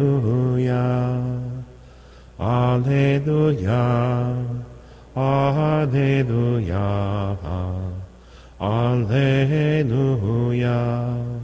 The Lord sent me to bring glad tidings to the poor, and to proclaim liberty to captives. Alleluia, Alleluia, Alleluia. The Lord be with you and with your spirit. A reading from the Holy Gospel according to Matthew. Jesus went around to all the towns and villages, teaching in their synagogues, proclaiming the kingdom of God and curing every disease and illness. At the sight of the crowds, his heart was moved with pity for them, because they were troubled and abandoned, like sheep without a shepherd. Then he said to his disciples, "The harvest is abundant, but the laborers are few. So ask the master of the harvest to send out laborers for his harvest." Then he summoned his 12 disciples and gave them authority over unclean spirits, to drive them out and to cure every disease and every illness. The Gospel of the Lord. Praise to you, Lord Jesus Christ. In his words to the young people of the world, the Catholics gathered with him in Lisbon, Pope Francis said something very interesting, and I think it's what the Word of God is saying to us today. He said, "Do not proclaim the gospel of sin before proclaiming the gospel of love." And, as a priest, I was taught this really basic thing, and I wish I could teach it. I have taught homiletics and preaching to newly ordained deacons, and this is one of the things that we teach them, is that you have to make every homily, every encounter with people about the kerygma. Kerygma is the Greek proclamation which means seed, kernel, or core. That is, Jesus loves you. God loves you. Jesus died for your sins and rose. If you are not preaching that, and instead you're talking all about sin and saying this and that and the other, people will definitely react. I have had myself, I've followed this one principle, and it's a little known fact. Like if you really proclaim the gospel of love very forcefully and very strongly, and you give examples that are kind of heart-melting, after that, you have them with their ears opened. After that, then, once you introduce Jesus to them, then you can say, well, this is what Jesus saves you from. After the fact, you say, Jesus saved me from contraception or abortion or same-sex attraction, or he saved me from all of these other things that may or maybe be difficult ordinarily to talk about. But once you first establish the authority of God in love, then when you can, that's when you can do that. It is a failure, and it is a mistake to moralize with people. Do not moralize. You are not the moral police officer. Don't make it about the moral issue, or worse, political issue. You clothe your religion as a political issue, it's going to fail, because you're not representing Jesus. Jesus is first and foremost about saving a person's soul. And for myself, what happens for me is very frequently somebody will be moved by preaching, and then preaching the love of God. And then once they get into the confessional, and we're talking about, okay, let's clean you up. Well, particularly, let's talk about getting cleaned up. What particular sins are we talking to? And I'll walk them through sins. And once in a while, someone will say, well, completely disagree. And they're like, absolutely not. I disagree. That's not a sin. And I'm like, well, it's the Ten Commandments. It's the teaching of Christ. It's the church's law. It's there. And they'll say that. And I'll say, very rarely, don't do this very often, I will invoke one principle. And the principle is this: I have to give an account for your soul before God. And I'm saying this not as some kind of person who has an opinion or a preference, but I'm telling you, I have to meet Jesus on your behalf, and I have to tell you that such and such is a sin. Usually it's their attachment to sin, like their extramarital affair or something they just don't, it's very hard for them to break from, or they're very attached to their sin, and they think that their sin is so important. And, something like that, that's hard for them to break. And I'll say the forcefulness of that and say, I have to give an account for your soul, and as that accounting, that is a sin, and you have to repent of it. And I've never had that not work. That always has been something where they say, okay then, okay, uncle, where that's got to be something that they say, okay, I get it. You're not speaking on your own behalf. You're speaking on the behalf of another, and that's God. And eventually, that person is, they're able to repent of it. But the conversation should never start there. You don't go to Thanksgiving dinner and you haven't seen your relatives forever and say, oh, I have to tell you, on behalf of Jesus, you're all sinners. That's not how it works. That's not how that sin of omission works. You aren't the only person, the only arbiter of truth in their life. You have to know timing and tact. Americans are pretty bad at tact, I have to say. There's, people who have come from much more subtle cultures are a lot better at that, and have a lot more finesse to know when is the right time to say something.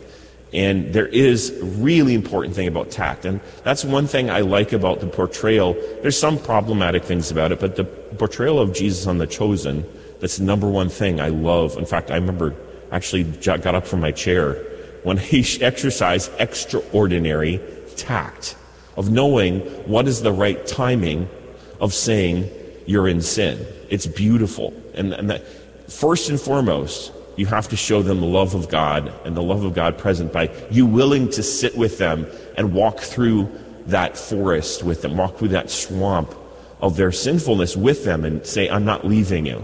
I'm not going to run the other way just because you told me you do this or that. Exactly the opposite. And that's what the church needs to do as well. When the church finds that somebody is in sin, to walk closer to them, not further away. This is especially true for people who feel very, very downcast, like people who are recently divorced, people who are single moms. They can feel very lonely and very vilified and by people, and the church has to give them extra special attention and say, Jesus really loves you, and he's going to help clean up your life. The church isn't going to depart from you, and that's especially people who have, transgender dysphoria. They need Jesus bad, worse than someone who doesn't have that confusion. And so you have to overcome whatever, is keeping you from walking with them, and say, I love you, and so does Jesus. Jesus died for you, and so would I. And that kind of proclamation is the love that they're looking for, that probably is the absence that causes such confusion. So You see what I did there? I finally talked about transgenderism at the end of the homily because I've been talking about love, love, love. That's what you can get away with. That's why you can talk about those kinds of things. Because you're talking about love, that gives you the authority to talk about other things. So let us pray today in the feast of St. John Vianney and ask him to intercede for us and to give us holy priests, but also holy people to proclaim the gospel in season and out of season and the holy love of God. Let us bring our petitions to the Lord. We pray for the whole church, that the church may shine forth with the holiness of Jesus Christ. For this we pray to the Lord. Lord, hear our prayer. We pray for our Holy Father, gathered with young people for World Youth Day, that they may be sanctified and be reminded of their vocation of gospel holiness. For this we pray to the Lord. We pray for our government leaders, that they may not be an obstacle to following the law of God written on every human heart. We pray for an end to abortion, same-sex unions, gender confusion, and human trafficking. We pray to the Lord. We pray for the sick, the suffering, the poor. We pray to the Lord. And we pray for all of our beloved dead, that they may enter the Father's eternal glory. We pray to the Lord. Heavenly Father, we ask you to hear us, for make these and all our petitions in the holy name of Jesus Christ. And through the powerful intercession of our Mother Mary, we pray. Hail Mary, full of grace, the Lord is with thee. Blessed art thou among women, and blessed is the fruit of thy womb, Jesus. Holy Mary, Mother of God, pray for us sinners, now and at the hour of our death. Amen.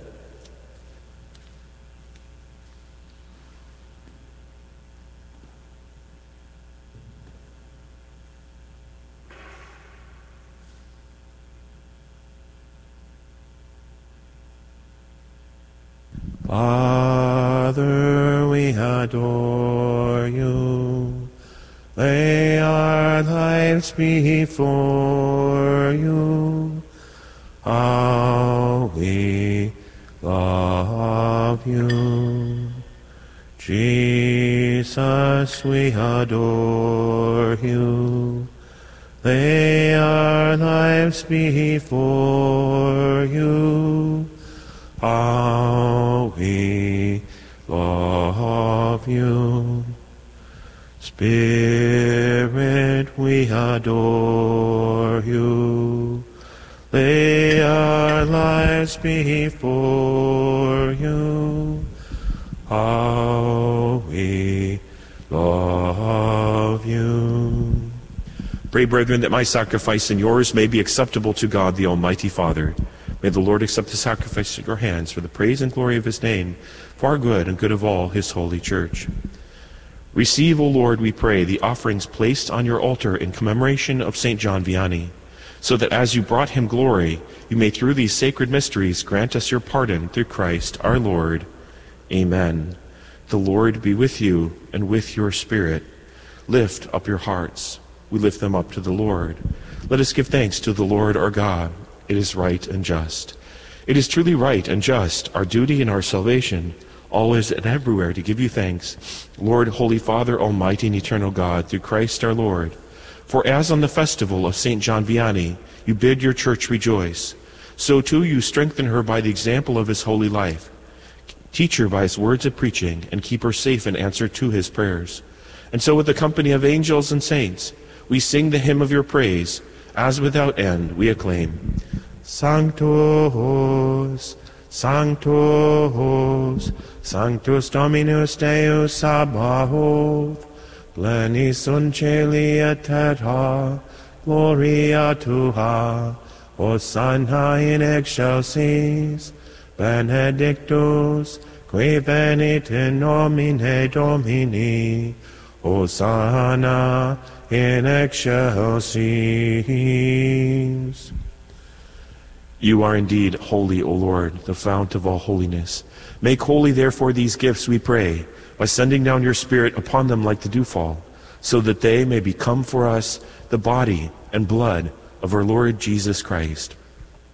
At the time he was betrayed and entered willingly into his passion, he took bread, and giving thanks broke it, and gave it to his disciples, saying, Take this, all of you, and eat of it, for this is my body, which will be given up for you.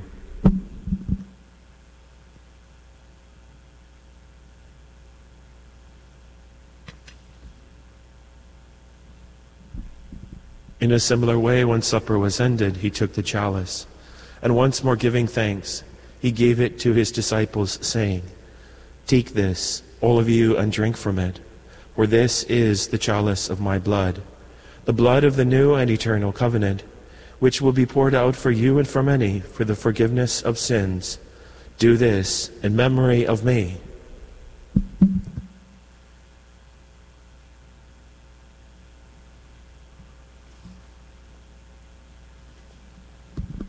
A mystery of faith, we proclaim your death, O Lord, and profess your resurrection until you come again.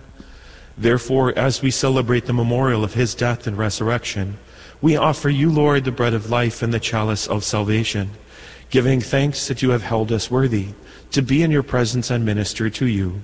Humbly we pray that, partaking of the body and blood of Christ, we may be gathered into one by the Holy Spirit. Remember, Lord, your church spread throughout the world, and bring her to the fullness of charity, together with Francis our Pope, Michael our Bishop, and all the clergy. Remember also our brothers and sisters who have fallen asleep in the hope of the resurrection, and all who have died in your mercy. Welcome them into the light of your face. Have mercy on us all, we pray, that with the Blessed Virgin Mary, Mother of God, Blessed Joseph, her spouse, with the blessed apostles and all the saints who have pleased you throughout the ages, we may merit to be co-heirs to eternal life, and may praise and glorify you through your Son, Jesus Christ. Through him and with him and in him, O God, Almighty Father, in the unity of the Holy Spirit, all glory and honor is yours forever and ever. Amen. Precepte salutaribus moniti et divin institutioni formati audemus dicere, Pater noster, qui es in celis, sanctificetur nomen tuum, adveniat regnum tuum, fiat voluntas tua, sicut in cielo et in terra. Panem nostrum quotidianum da nobis hodie, et dimitte nobis debita nostra, sicut et nos dimittimus debitoribus nostris, et ne nos inducas in tentationem, sed libera nos a malo. Deliver us, Lord, we pray, from every evil. Graciously grant peace in our days, and by the help of your mercy, we may be always free from sin and safe from all distress, as we await the blessed hope and the coming of our Savior, Jesus Christ. For the kingdom, the power, and the glory are yours now and forever. Lord Jesus Christ, who said to your apostles, "Peace I leave you, my peace I give you," look not on our sins but on the faith of your church, and graciously grant her peace and unity, in accordance with your will, who live and reign forever and ever. The peace of the Lord be with you always. Agnus Dei, qui tollis peccata mundi, miserere nobis. Agnus Dei, qui tollis peccata mundi, miserere nobis. Agnus Dei, qui tollis peccata mundi, dona nobis pacem. Behold the Lamb of God. Behold him who takes away the sins of the world. Blessed are those who are called to the supper of the Lamb. Lord, I am not worthy that you should enter under my roof, but only say the word, and my soul shall be healed. Body of Christ, give me to see.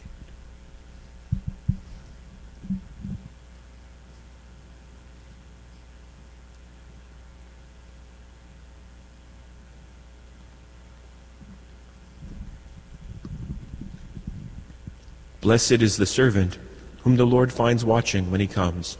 Amen, I say to you, he will put that servant in charge of all of his property.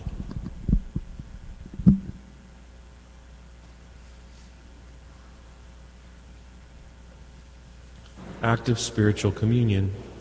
My Jesus, I believe that you are present in the most holy sacrament. I love you above all things, and I desire to receive you into my soul. Since I cannot at this moment receive you sacramentally, come at least spiritually into my heart. I embrace you as if you were already there, and unite myself wholly to you.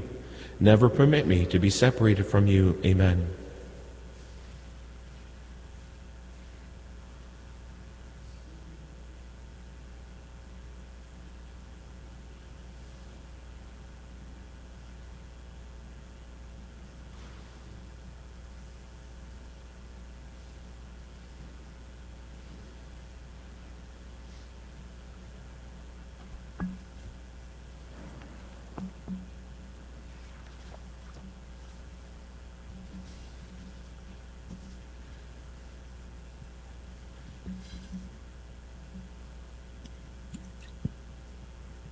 Jesus, my Lord, my God, my all, how can I love thee as I ought?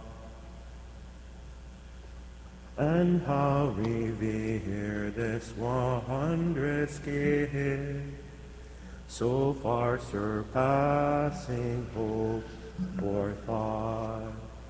Sweet sacrament, we thee adore. Oh, make us love thee more and more. Oh, make us love thee more and more.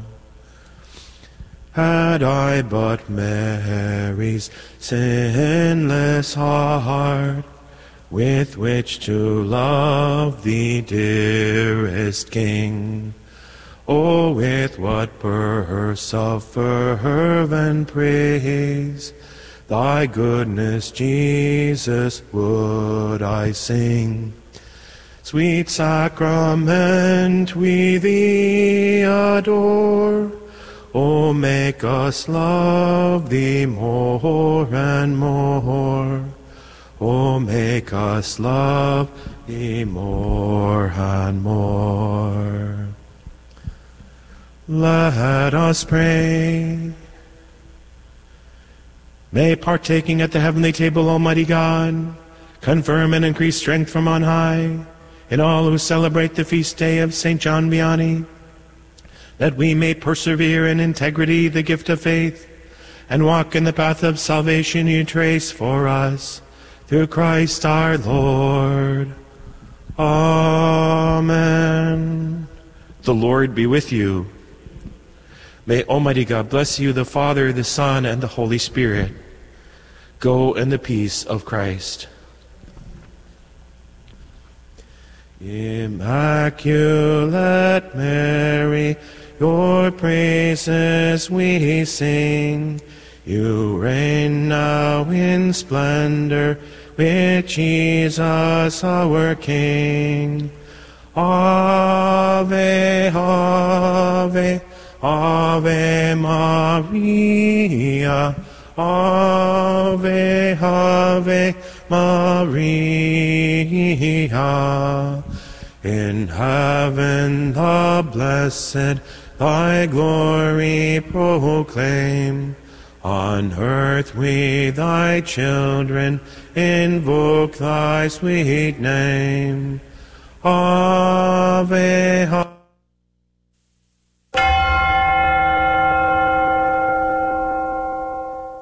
The Prayer to Saint Michael. Saint Michael the Archangel, defend us in battle. Be our protection against the wickedness and snares of the devil. May God rebuke him, we humbly pray. And do thou, O Prince of the heavenly host, by the power of God, cast into hell Satan and all the evil spirits who prowl about the world, seeking the ruin of souls. Amen. Prayer of Deliverance. Almighty God and Father, we beg Thee, through the intercession and help of the archangels, Saint Michael, Raphael, and Gabriel, for the deliverance of our brothers and sisters who are enslaved by the evil one, from anxiety, sadness, and obsessions. We implore Thee, deliver us, O Lord. From hatred, fornication, and envy. We implore Thee, deliver us, O Lord. From thoughts of jealousy, rage, and death. We implore Thee, deliver us, O Lord. from every thought of suicide and abortion. We implore Thee, deliver us, O Lord. From every form of sinful sexuality. We implore Thee, deliver us, O Lord. From every division in our family and every harmful friendship. We implore Thee, deliver us, O Lord. From every sort of spell, malefice, witchcraft, and every form of the occult. We implore Thee, deliver us, O Lord. Thou who said, Peace I leave with you, my peace I give unto you, grant that through the intercession of the Virgin Mary, we may be liberated from every demonic influence and enjoy Thy peace always. In the name of Christ our Lord. Amen. Celebrating 2,000 years of truth. This is the Guadalupe Radio Network. Radio for your soul.